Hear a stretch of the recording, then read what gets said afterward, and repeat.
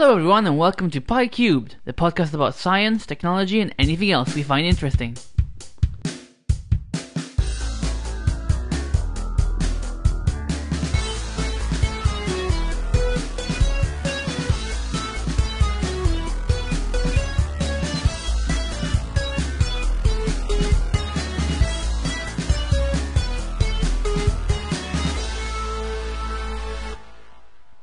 I'm your host, Francesco Busiello. Joining me as usual is Salman Siddiqui. Hey Salman, how's it going? As usual. Fine then. Whatever. Whatever. The usual. Alright.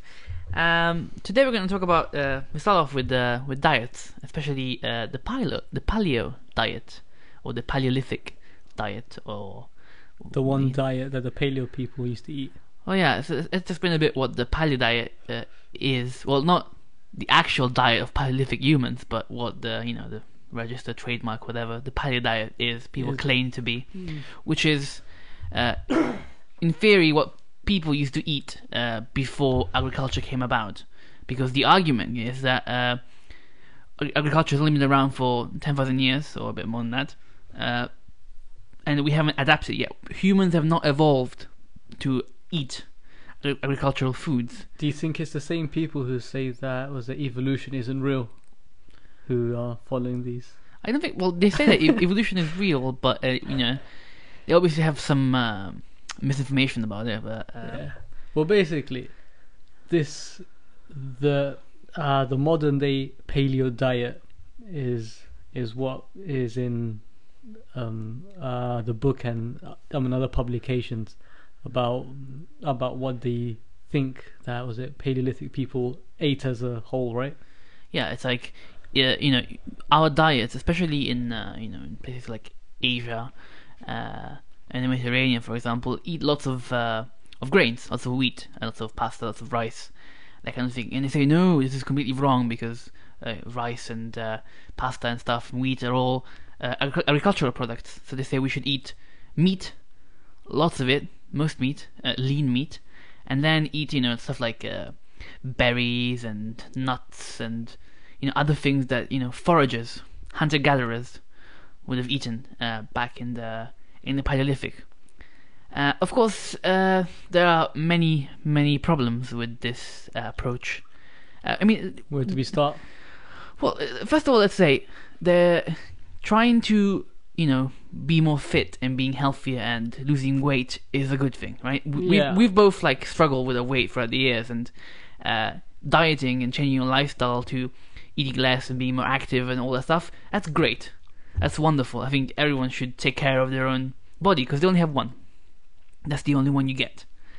But of course, it should be based on on scientific things, on things that are measurable, not on nonsense that someone came up with just to sell a book.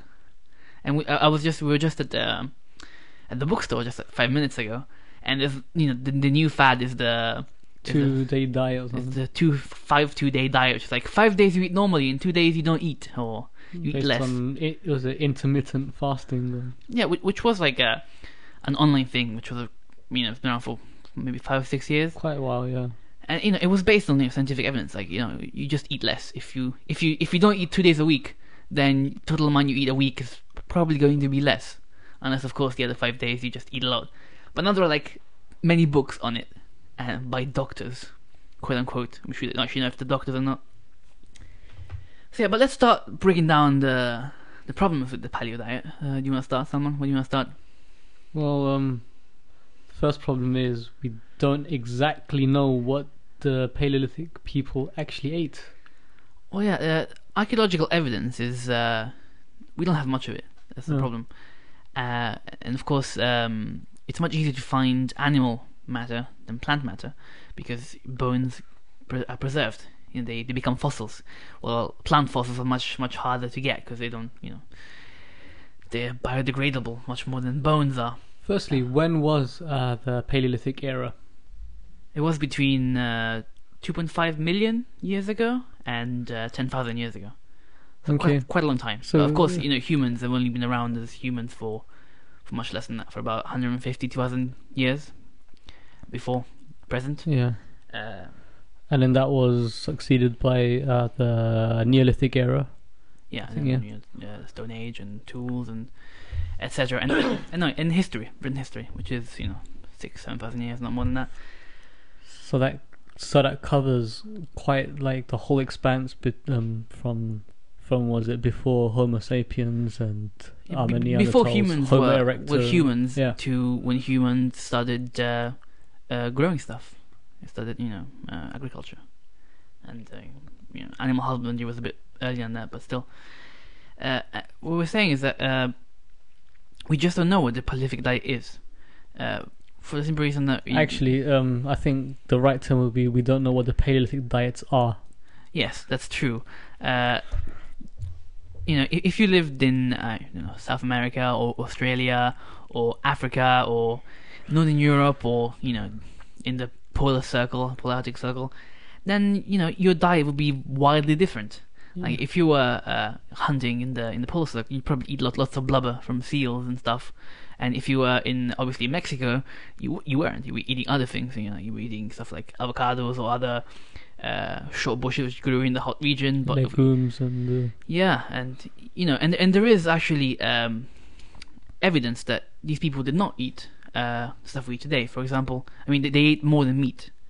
The earliest evidence of humans eating grains is 30,000 years ago, which actually precedes what agriculture. Yeah. They were still collecting because the wheat we eat today is actually wheat is a grass.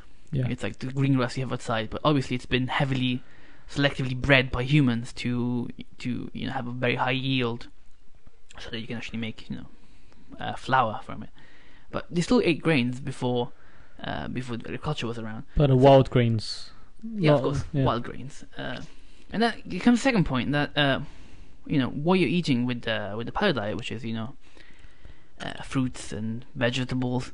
I'd just like to point out, people who are opposed to genetically modified foods, is that everything you eat, there is nothing that you eat which has not been genetically modified.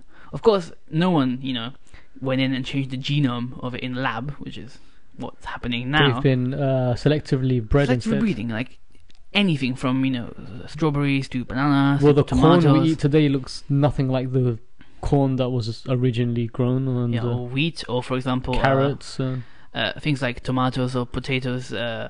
Even bananas. Well, tomatoes and potatoes are in the wild form. They're incredibly poisonous. Yeah.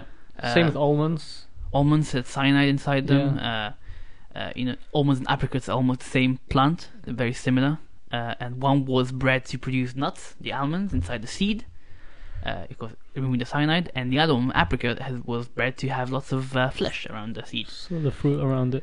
Or we actually watched a TED talk about this just a while ago, and in the example she makes is broccoli, which was quite interesting. Like Brussels sprouts, broccoli, and cauliflower, they're all the same species. They've just been selectively bred to be different, to be what we wanted to. Yeah, exhibit different characteristics. Like and cauliflower, you would see it. It looks similar actually to broccoli. It's white instead of green, but it tastes different. It has a different taste, and that's just bred differently. And they're all flowers. Like artichokes are flowers. They're giant flowers. Okay. And broccoli are giant flowers as well. So anything you eat, like if you go and look up online, you look up wild banana. A wild banana is just seeds. There's almost no pulp inside them. While the bananas we eat today, like the Cavendish, which is the most popular outside of Africa and South America, which we eat here, is all the same banana. Because they've completely removed the seeds from it, so that they cannot breed actually. So they are all actually clones of one another. They are clones. We are eating clones. Well, up to the 50s and 60s, the Cavendish was not the banana which was eaten. It was different. But then there was a pest, I think it was a fungus, which killed all of them. Because of course, the problem with having clones is that if you get one parasite which is very good at killing it, then it will kill all of them because they're all the same. Because there's not much genetic diversity there. Oh yeah, they're all the same. So once it gets adapted. So yeah, and actually there was a review a couple of years ago by U.S. News and World Report, and the paleo diet was considered to be the worst. The worst. 25th. Together with the Dukan diet, which is very popular in France. I don't know about that. It's not very well known outside of France.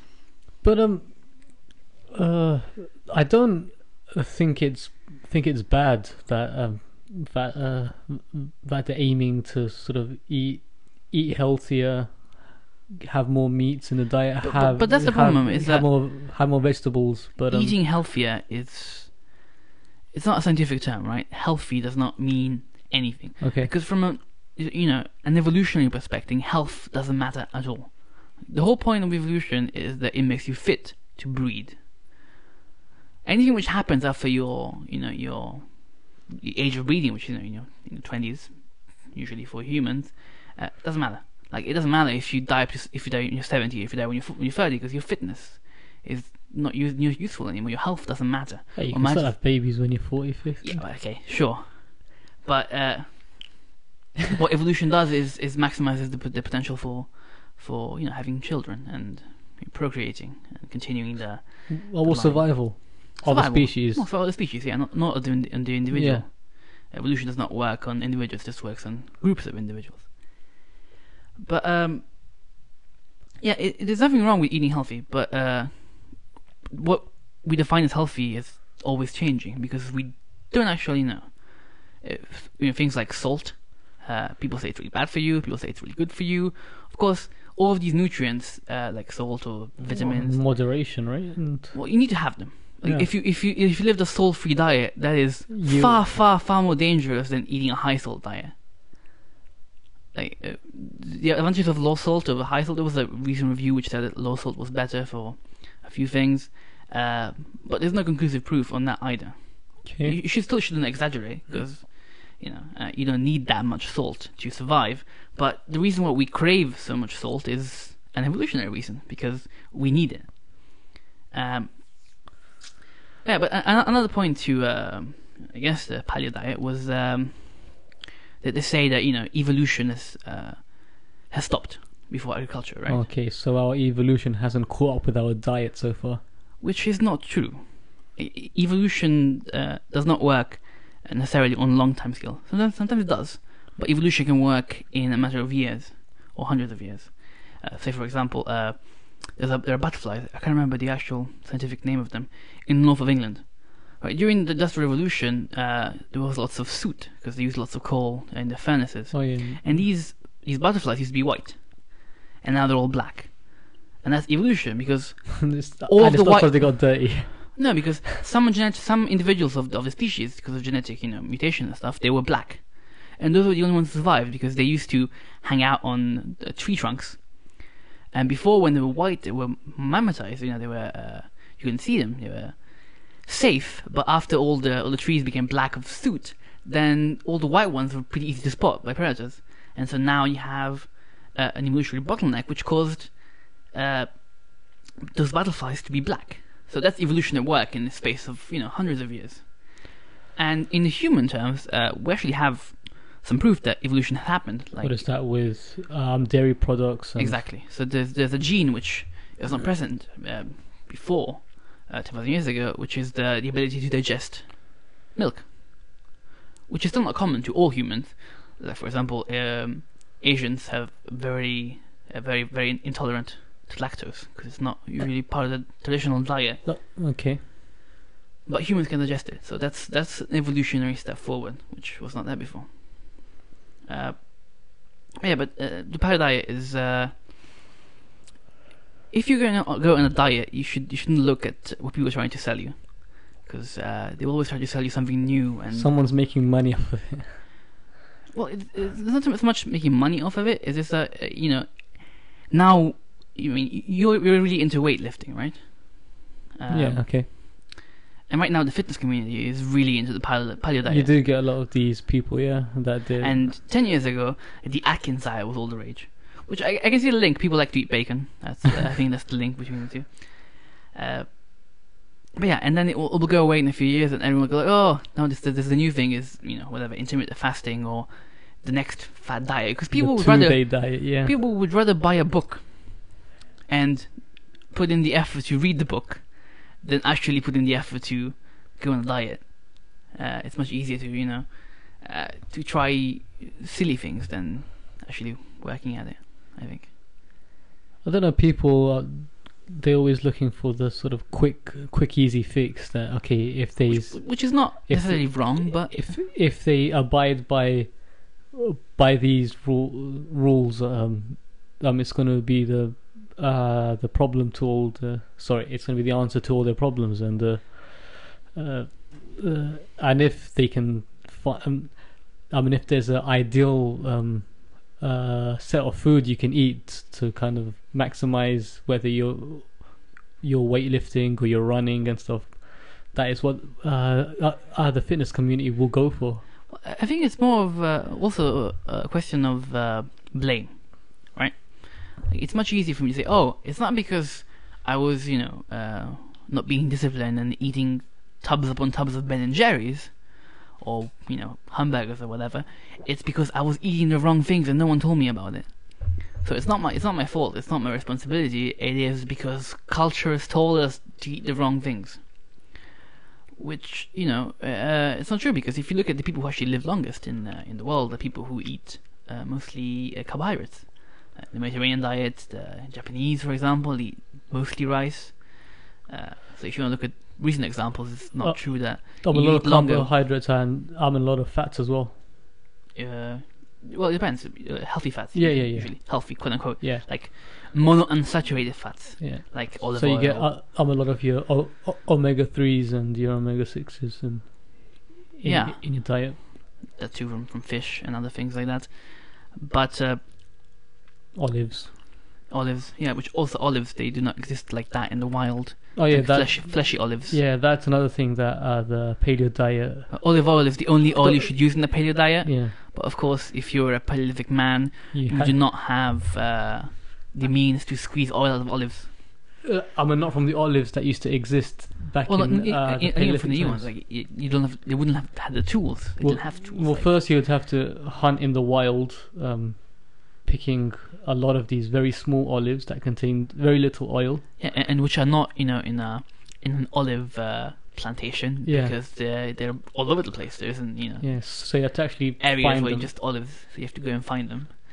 And then you need to Press build them. the huge stone tools you need to actually press the oil, Mm. which it took humans quite a long time to develop those tools, to crush the olives and extract the oil. So of course, olive oil would not be part of an old Paleolithic diet. It's not part of the Paleolithic historical diet, but it's part of the modern Paleolithic diet, quote unquote, which is actually, it's been around for quite a long time now. The first paleo, quote unquote, diet, it was proposed in the 70s, which I think was it was an expansion of like the elimination diet, which you eliminate things from your diet, like lactose or gluten or other bad things. Who defines what is bad and what isn't bad? Hopefully cheesecake's not on that list.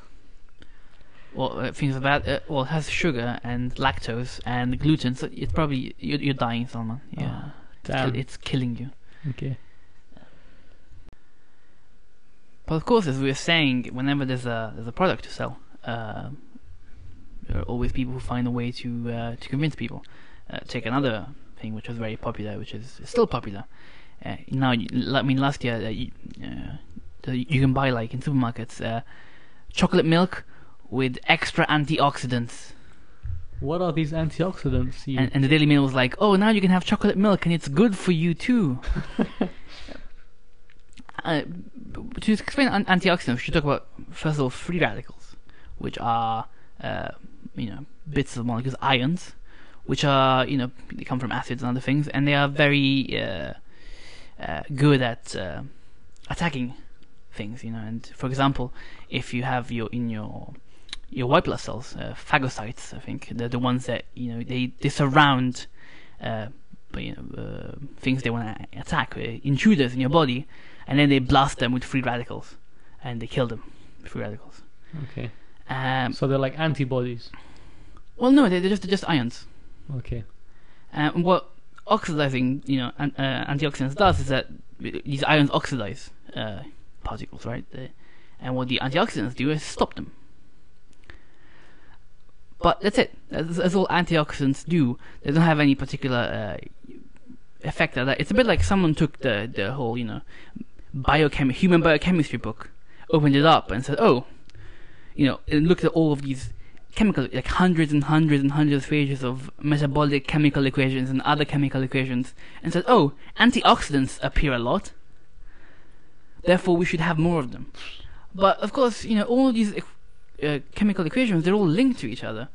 So it's not you can pick one of the hundreds and thousands and just say, oh, that's what we need more of. But people sell you antioxidant pills. You can buy cheese with extra antioxidants. You can buy anything with extra antioxidants. You can buy Fruitella, like the gum, the candy. But is there any evidence that these antioxidants are actually doing something? Yes, they're actually quite harmful in high quantities. There's more and more evidence every year of antioxidants, excess antioxidants, like excess of anything really. Anything in excess is bad for you. Are much more likely to cause you cancer and to kill you than to save you from cancer. We talked about before the whole beta carotene thing, which is an antioxidant, vitamin C and things like that. And they did the study, and they had to stop it because people who were taking beta carotene were getting cancer at a much faster rate than people who weren't getting supplements of antioxidants, and they were also like the rate of death of people who did get cancer was higher than the people who didn't take antioxidants. Okay. Which is, of course, but whenever something like this comes out, which is frequently because there's mounting evidence for this, the PR machine comes into gear. The scientific media. Well, alternative medicine, like all the stuff, all these supplements, it's like a $50 billion a year industry. So they have the money to fund the campaigns. What do you mean, alternative medicine? Well, like supplements, not not medicines you buy in a pharmacy. All right, yeah. Well, the supplement industry. Supplement industry, yeah. That want to sell you what do you call it? Weight tablets and. Yeah, things like that. Yeah. So weight loss tablets, or vitamin pills. Which again, vitamins, like you can die from excess vitamins quite quickly. Like for example, carnivores, they synthesize their own vitamins because they don't eat them. Well, not all of them. Some of them, of course, are stored in fat. But like vitamin C, vitamin A. That's why they don't need to eat plants, right? Yeah. Well, because exactly. They don't have to eat plants because they produce their own vitamins. Not some of their own vitamins. And if you eat the liver of a carnivore, you die. Because the liver of a carnivore has huge amounts of vitamin A, and if you eat this liver, then your own liver cannot store that much vitamin A. It goes into your blood. You get something which is called hypervitaminosis A, and you die in like a day. Quite a painful death as well. You start going blind and getting crazy. And wow. I wonder who had to find that out. It was actually I think one of the first examples was the Polar Expedition. Okay. I can't remember which one. It was the one which failed miserably. I think it was a British guy, and they killed a polar bear. It could be. I think it was Scott. Yeah, and they killed the polar bear, and then they ate the liver, and they all died. Okay. Because they got poisoned because they didn't know that you cannot eat carnivore liver, which is not something you usually eat. You don't eat much carnivore meat for this reason. Is that you too much vitamins. Which kind of interesting. You would think there are more vitamins in fruits and stuff, but they're actually more in carnivore meat. Yeah, it's weird. What was I saying? Yeah, the antioxidant industry. And I remember reading a quote from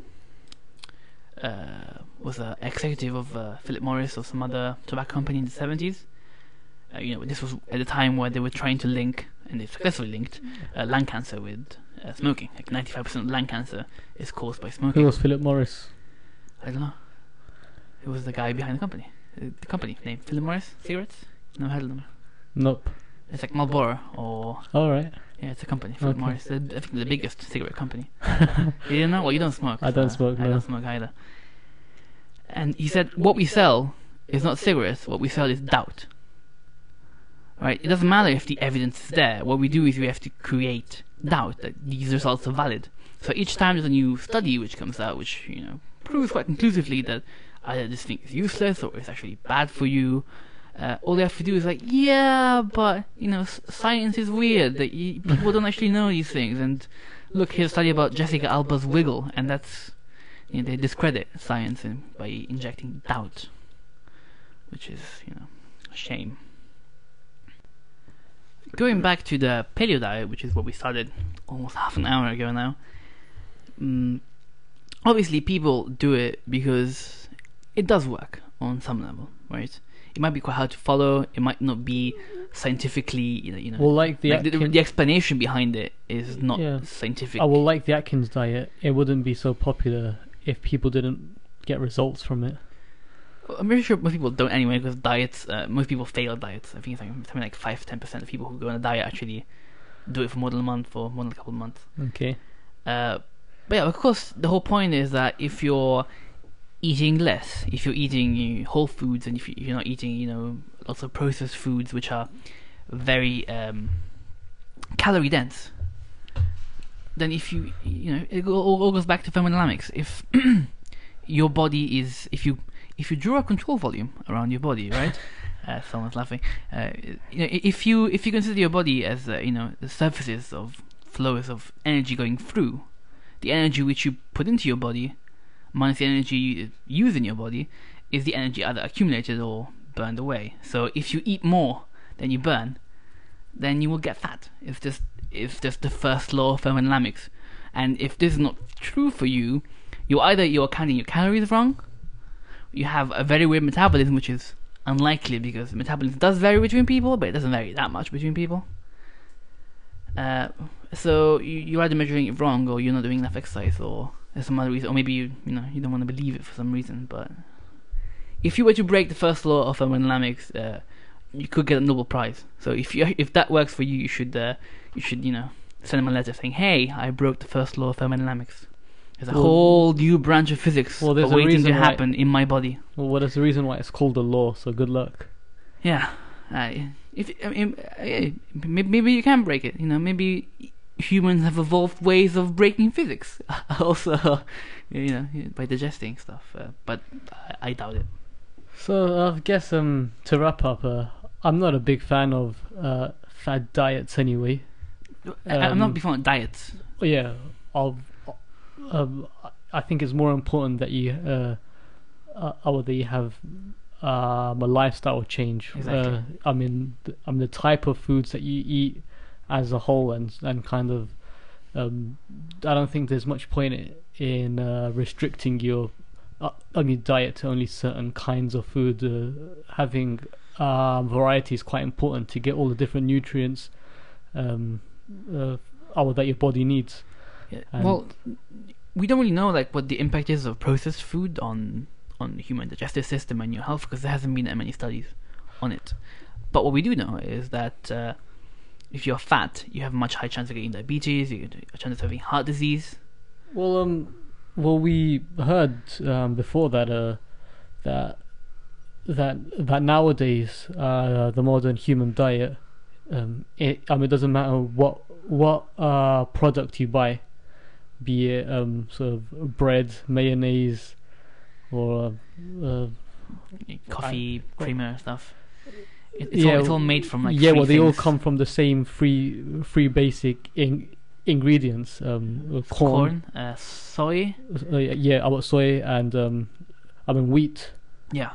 And so these three things basically constitute the vast majority of our diets nowadays, and you should try. And I think that might be more dangerous. Eat different things. Eat some kale. Yeah, go get some quinoa, whatever it's called. Oh, quinoa. That's not the right way to pronounce it. I don't know, but that's quinoa. That's how I. It's a South American thing. It's quite nice.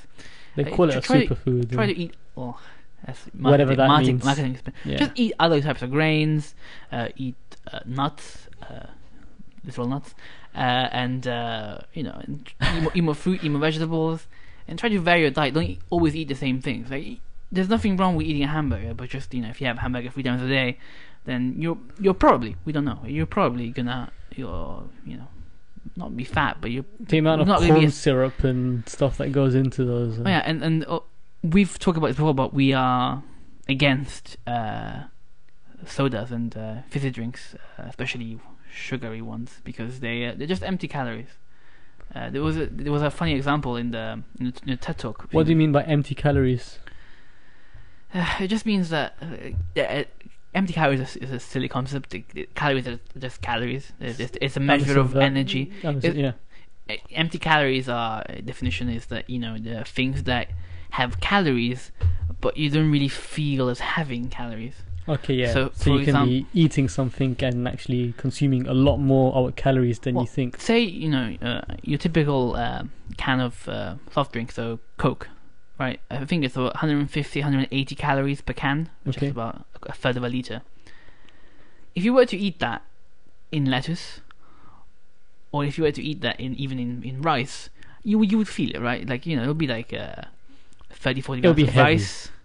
It would be half a plate of rice, or it would be like or a lot of meat, a few kilos of lettuce, and it would be the same amount of calories, but you would obviously feel it because you're eating a bunch of stuff.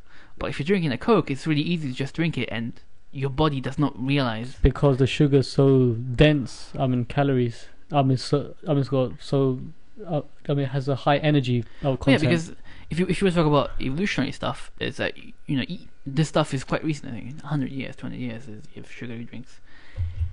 So your body does not know that there's that much calories in essentially what is water. It just treats it as water.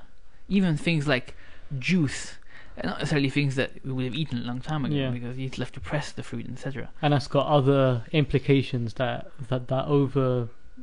over the years, the human body naturally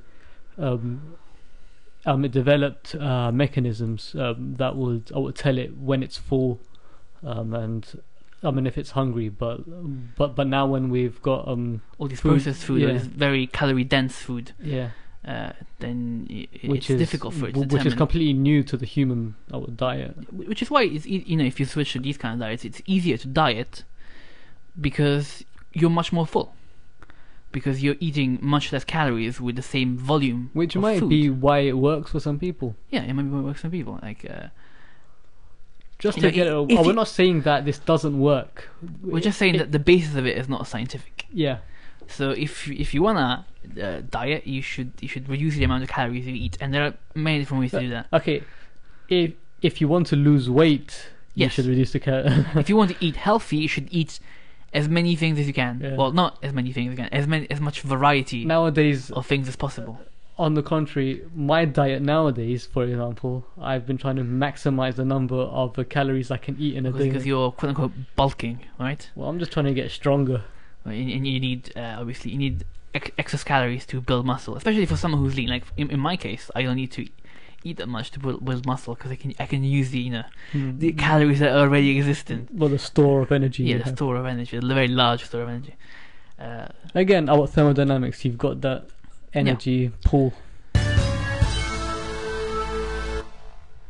read this week an article by John Ronson. I don't know if you know him. He's a journalist, and it was about hackers, because there was this one guy. Hackers or crackers? No, hackers. Okay. Called his. I remember his hacker name was Wheeze.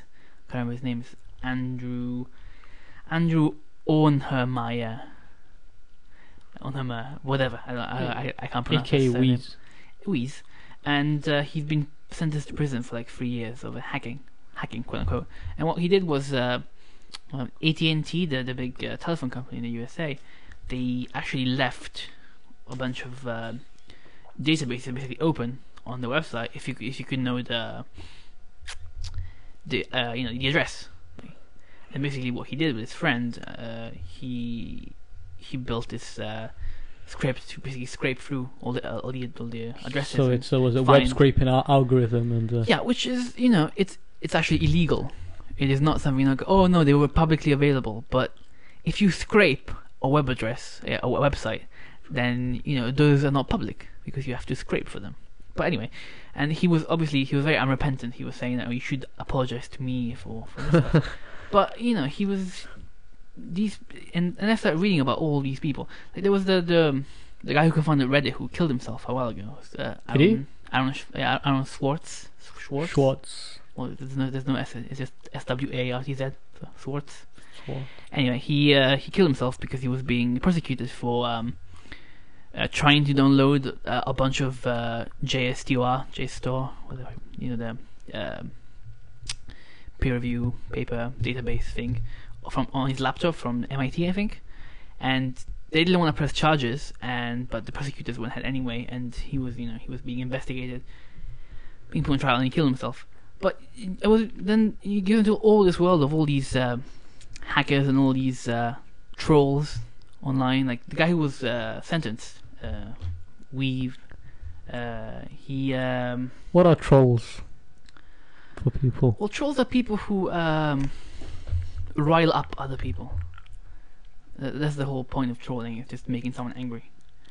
And this guy was just for amusement, or 4chan on the /b/ board. They do crazy things. They like this guy he sent letters to people telling that they should kill themselves, or like at some point there was a 14-year-old girl who killed herself because she was the mother of a friend of hers. She impersonated a guy on Facebook, or I mean, it was MySpace because it's quite a while ago, and she pretended to be this guy and to exchange romantic messages and stuff. And then at some point, he turned on her, and then she killed herself. Killed herself. Yeah, and then one of these trolls / hacker guys, they made a fake blog, continuing this stuff, and then pretended that this blog was actually written by the mother of the girl who was writing stuff. It's just horrible, but if people shouldn't fall for it. If people fall for it, it's their fault. It's not a very good reason. People get a license to do this stuff because they're anonymous. Yeah, right? Online. Because no one knows your name, so you can do whatever you want, and it's just these cynical, depressed, middle-class white teenagers who just, It could be anybody. Well, it could be anyone, but it's mostly these guys who are just like, there's all this cynicism, like, the world sucks anyway, so I'm just gonna, make it worse because it doesn't matter anyway. It's just horrible. I don't know. It's just, I don't really get it. Like, I was never into the whole, internet culture, like all of that stuff. Finding out who people are and sending them letters about, like, this was a while ago on 4chan, this ages ago. The 4chan guys were funny though. They're occasionally funny, but someone, I think some guy killed himself, and then they were just like calling his parents' house after he killed himself, and just like saying obscenities about their son to them. Thousands of people, that is taking it too far. Like, and the phone was just like ringing non-stop, like hundreds of letters of people just saying awful things. That goes past the point of our decency. These parents have just lost their son, and you, for the lulz, you're sending them, this stuff, or calling them up in the middle of the night and swearing at them. It's just, why? Like, why can you not be a nice person? Cheap laughs. It's just horrible. There are much better ways to have fun than to ruin someone else's life. What do you think, Sam? Well, there's not really much I can add to that. It's funny sometimes, people making jokes about other people on the forums, and it's funny to see the banter between two people. But like people who get angry over silly things, right? Yeah. But to the point people who are overly sensitive about silly things. Yeah, I kind of understand. I still wouldn't do it myself. I feel like I'm a bit above that. I don't know if that's a bit too. Anyway, but the point where people start killing themselves and you start abusing their families, that's taking it a step too far, and I'm not sure how much this actually does happen, because I'd like to think that people aren't generally like that. But it just that's the old phrase which is overused, but give a man a mask and he will show you his true face, right? And when someone is anonymous, then they will show what they really think. You know someone that is a closet nutty lover, and the moment he's anonymous, then he's gonna be like the vilest person ever. But if you know who he is, then if he's not anonymous, then he's not. He's gonna be nice, which is too bad, really. But I tend to think that this is I hope this is a small subset of the population, or it's just kids who then grow out of it, hopefully, because the thought of these people then going one day, to run the countries that we live in. That's kind of terrifying. But hopefully, these people grow up, or they never get there. Yeah, they won't get as far. Oh, you never know. I think it was Kurt Vonnegut who said that there's nothing more terrifying than realizing that your high school class is running the country. Because all people at the end of the day, they're all winging it. No one really knows what they're doing. Even the people who are in power, they're just they are the guy who sat next to you and was kind of weird. Maybe in 10 years' time he'll be head of the council where you are or something. That's unlikely. It could I didn't go to Eton, so. Well, but maybe, yeah, sure. Maybe it's a class thing, but it's scary. But I tend to be optimistic. That's my point of view. So hopefully, these people learn and grow up and become useful citizens to society. Become humans. Yeah. And linking to all of this talk about these online anarchists and trolls and all that stuff, we've talked about it before. Are we going to get to guns? We were talking about guns. Yes, guns. My favourite subject. As an anecdote, I remember I was waiting for the train in my hometown, which used to be close to a US military base. They used to have big ships. In Italy? Yeah, there's loads of military bases, US military bases in Italy. And it used to be full of soldiers, but not anymore. But I remember watching, there were these guys waiting for the train as well in my hometown, and they were like, massive and, big, huge muscles and like buzz cut, and like these guys are military people, and they one guy took out a magazine, and it was like guns. It was like a huge those guns that are at the bottom of the Warthog planes, like the massive, 5,000 rounds a minute guns. It was kind of funny. It was. But for Americans and also for American listeners, it's the American constitutional it's probably right. It's probably not to bear unusual. arms. But obviously, to us, I've seen guns like on police officers. They look scary. But I don't think I've ever seen a civilian holding a gun. Like I've never been hunting or a shooting range. So it's not, there are no gun shops. Yeah. Okay. In this country, yeah. Like in England, this is in the UK or even in Italy. This is not really common to have guns. But what would I've seen gunpoint robberies, but that's another. You have really? Yeah. Okay. But you live in a bad part of town, though. Yeah. But it's still very unlikely you get guns in the UK. I mean, I think there are 40 murders a year by guns, or even I think maybe it's deaths per year, not even murders. In the UK. Yeah, there are 11,000 murders in the USA. 11,000 by guns. So that's more per day than we get here. Well, it's a smaller country, but per year, 5 times smaller than 6 times smaller than 5-6 times more than the USA. So you would much more murders in the USA than here. Just murders, and also obviously murders by guns. And of course, the answer to gun problems is to make them more accessible for everybody. Yeah, so there's this guy who describes himself as a crypto anarchist. I was being sarcastic, by the way. So and whatever that means.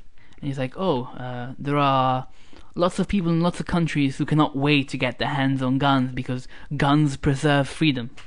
Which I don't.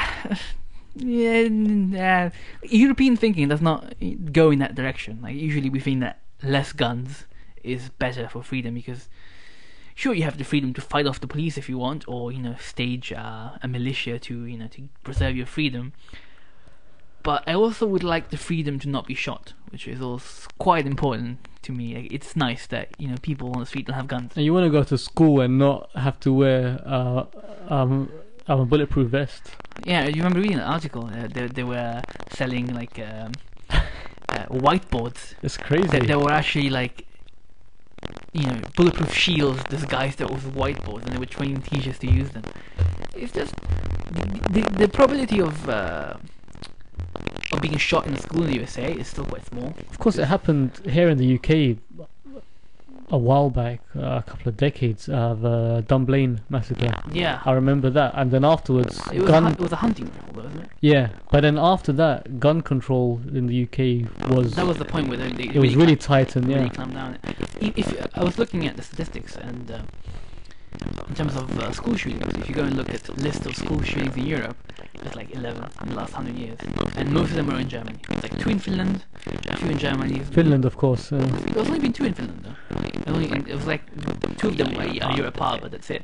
Quite a few of them in Germany, like 7, and none in Italy. In France, there was the one where there was the Muslim extremist who killed some children in in a Jewish school. Oh, just recently, yeah. Where I used to live.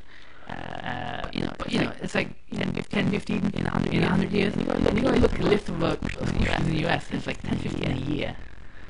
Which is obviously it's not unlikely if you go to school because it's a country that you amount of shot. schools. But it's so much more likely than get shot here. What we're trying to get to is that this guy says that guns should be available to everyone, and therefore he's making 3D guns.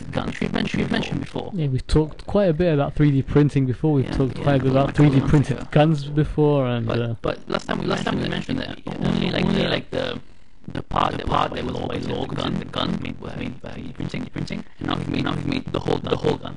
So you can make a whole gun just for 3D printing. Still metal. You need metal to strike a bullet. I get it.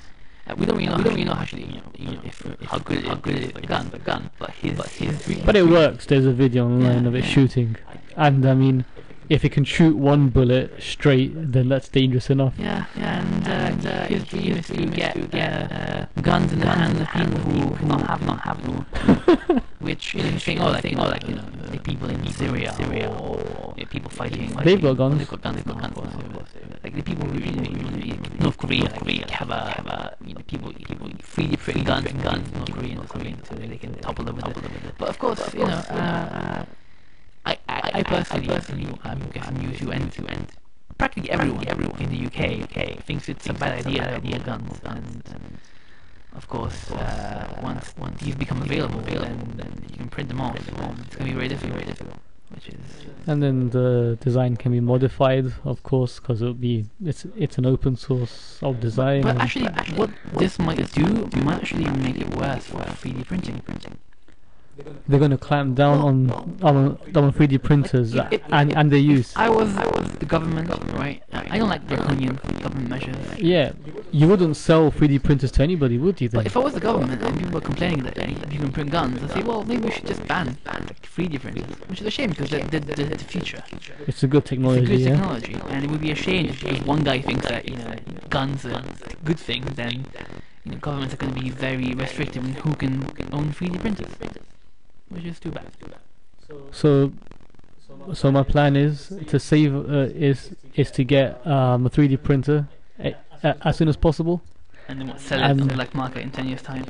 No, then I have the access to the only 3D printer in the. Before they come down. Yeah. Yeah, I don't know about that. So I control the whole gun trade in London. Sorry, the whole 3D printed gun trade. And now you're even more lists, Salman. Congratulations, you're now on the Interpol list for gun criminals. When do you usually wake up in the morning, Salman? What's your biological clock like? Because for me, it's I if I don't control myself, like if I don't put an alarm and make myself wake up, I'll easily wake up at 12 in the morning and go to bed at like 2 or 3 in the evening in the morning. To be honest, my sleep patterns can be quite erratic. If I have to wake up early, I easily can. I don't tend to sleep early nowadays, but that is subject to change soon. You're gonna start working soon, unfortunately. And I guess I'm still living by the hours of a student, I guess. Yeah, I mean, I have the problem that if I wake up earlier than I should, like I don't get my 7-8 hours of sleep, like the rest of my day will be, I will not be able to function. Okay. When you don't get sleep, you start getting, your mouth gets really dry, you get a really bad headache, and I get all of those. I can function without much sleep. I mean, I've spent like I've done quite important things recently without much sleep at all, like interviews and stuff. But Really? yeah, Why? because I've had to wake up very early to go. But you were used to your My old sleep, old so I've sleep, gone yeah. on about 3 hours of sleep, and I mean, I can typically function quite well without it, uh, but I'm just like anyone else. I do like my sleep, I and I've gone through days when I've not seen daylight at all. What do you mean? I mean, okay, this is during winter months, of course, because it'll be very hard though during the summer. Also, you just basically go to sleep when it's dark and wake up when it's And dark. I've woken up past 4 o'clock when it gets dark here in the Yeah, winter. I've never done that. And That's really pushing it. I mean, that's an extreme, but The problem I have with that is usually when I wake up late is that the rest of the world functions on a different schedule. Like here in London, it's not so bad because shops are open till late. But if you're in a small British town and everything closes at 4 in the afternoon, you're a bit screwed. Yeah. You can't do anything. There's nothing you can do because by the time you wake up and you want to have breakfast, people have all going to sleep. But it seems to be that students get really, especially kids, they get really annoyed because they want to sleep late and wake up early. And it seems to be that old people have the opposite problem. That they wake up too early. They wake up in the morning like, oh, it's 5 in the morning. I'm already up. What do I do? And people say, oh, it's just kids being lazy. But recent stuff has shown that actually starting school later improves performance by kids because they get an hour more sleep. You're reading the study right now. What does it say? well, all of this sleep talk is in reaction to a study conducted by Mary Carskadon at Brown University in America, of course. Mm-hmm. And what she was trying to point out that is there might be some science behind the reason why teenagers and adolescents in general tend to wake up later and sleep later. They tend to like to wake up later and Huh? sleep. They tend to like doing that Or automatically. yeah. They do it if you let them go. That's what they'll do. Like if you don't give them time table, like in the summer or something. And then this has been used by some academics to say that perhaps it's better to start lessons later in that case, so then these teenagers would actually perform better at school if they got the extra sleep. What time did you start school when you were a kid? 8:30. Because mine used to start 7:45. 7:45. Yeah. Wow. Which meant that I would. Obviously, I was go to bed early because you have to. It was inconceivable to go to bed after 11 in the evening because if you have to wake up at 6:30 to go to school. But I remember the morning, it was 3.5 hours or no 4.5 hours from when you go to enter school and when lunch starts. It was just every day were the longest 4.5 hours ever because I would go in and I would be completely asleep and the first few periods just fighting to keep awake. And I'm sure that if school started at 10, I would have been much happier to go to school later than 7:45. Yeah, this study pretty much it says that the average time you tend to wake up gets later in the day the older you get, up until around 19 to 20 years old. So the age they actually put was 19.5 years old in women and 21-year-old in men. So it's saying that and this is a study conducted worldwide. Okay, so it's not just. So it's not just US or UK or Western European teens, but it's across all. Yeah. I was showing that it's not a cultural thing. It's just it's a biological. Yeah, and then at that age, it reverses where we start to wake up earlier after that. Yeah. And then it's around 50 to 55 years old where we actually revert back to the same times we would normally wake up before puberty, so when we were a kid. So I mean, personally, 9, when 10 I was a o'clock. kid, I would remember waking up very early on weekends, even when I didn't have to, So basically, like just to watch cartoons. the time that the organic clock gets really like slow, waking up late in the morning very quickly in like 7, 8 years, and then it takes about 35 years to get back to where it was Yeah. before. So the decline is much slower. Yeah. And I guess after 55, then you start waking up even earlier.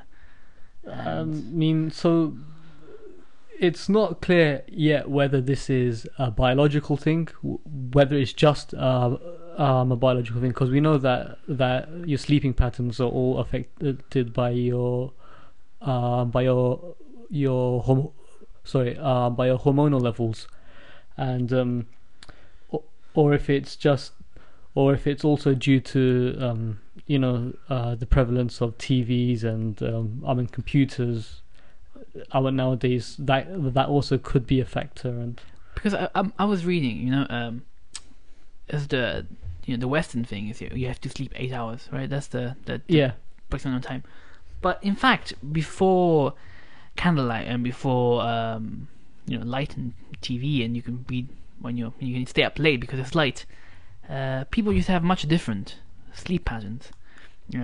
People used to sleep twice. They used to sleep about 3-4 hours. then you'd have a nap in the afternoon, right? Well, no, you would go to bed when when the sun goes down, or when you're getting tired. You do about 3 hours of sleep. You wake up for like an hour. You have something to eat. If your wife is next to you, you do other things, and then you go back to sleep for another 4 hours. Okay. So it wasn't like a whole complete period of 8 hours in one go. It's a modern construct. So we don't actually know what is the right way to sleep. I guess an experiment would be to get a bunch of people and put them in the wild and see and recreate the hunter-gatherer lifestyle and see how they survive. And Go back of to course that's not paleo ways. Yes, exactly. That's not really possible now, is it? Because if I was reading that even though the candles you used to get in like the 18th century and stuff, they were very, very inefficient. Like the light they produced was much less than the candles you get today. Much, much less. And people used to have like a candle in the middle of a table at home, and everyone used to be around it. But people still People still went to bed late. They didn't go to bed, when with the chickens. They didn't go to bed when the sun went down. Especially in a place like England, or even like Norway or something, even higher up. Where You'd be sleeping most of the day. well, like, if the sun goes down like at 3:30 in the afternoon and it goes back up at like 7 or 8 in the morning, like, of course you're gonna be awake when it's dark. Because what are you gonna do? You can't stay awake only 8 hours a day. But yeah, sleeping patterns is something that of course it's good that we are investigating it, because sleep is quite an important part of being human. Without sleep, we can't really be human.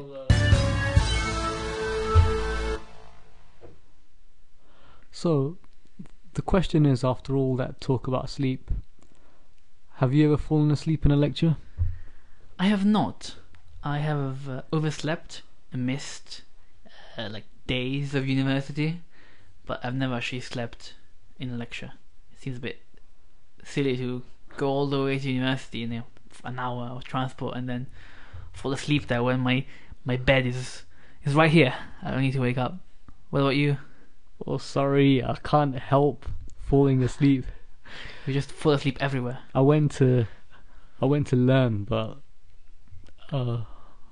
if I'm in the environment and the light dims, I'm gonna fall asleep. Wasn't there there's always like the lecturer, which you have in the morning as well, which is always has the most monotone voice ever, and he's always talking about the thermodynamics and a bit of this monotone here, and then we're going to talk about how the turbine is. It's just like when you have like exciting lecturers get really excited about the subject that they're talking about, it's much harder obviously to feel sleepy. But some lecturers just ask for it. They should be a bit more excited when talking about the stuff. There was a guy, I remember, he took a pillow to lectures. Okay. And he pushed down like 4 or 5 seats in a row and just lied down and slept.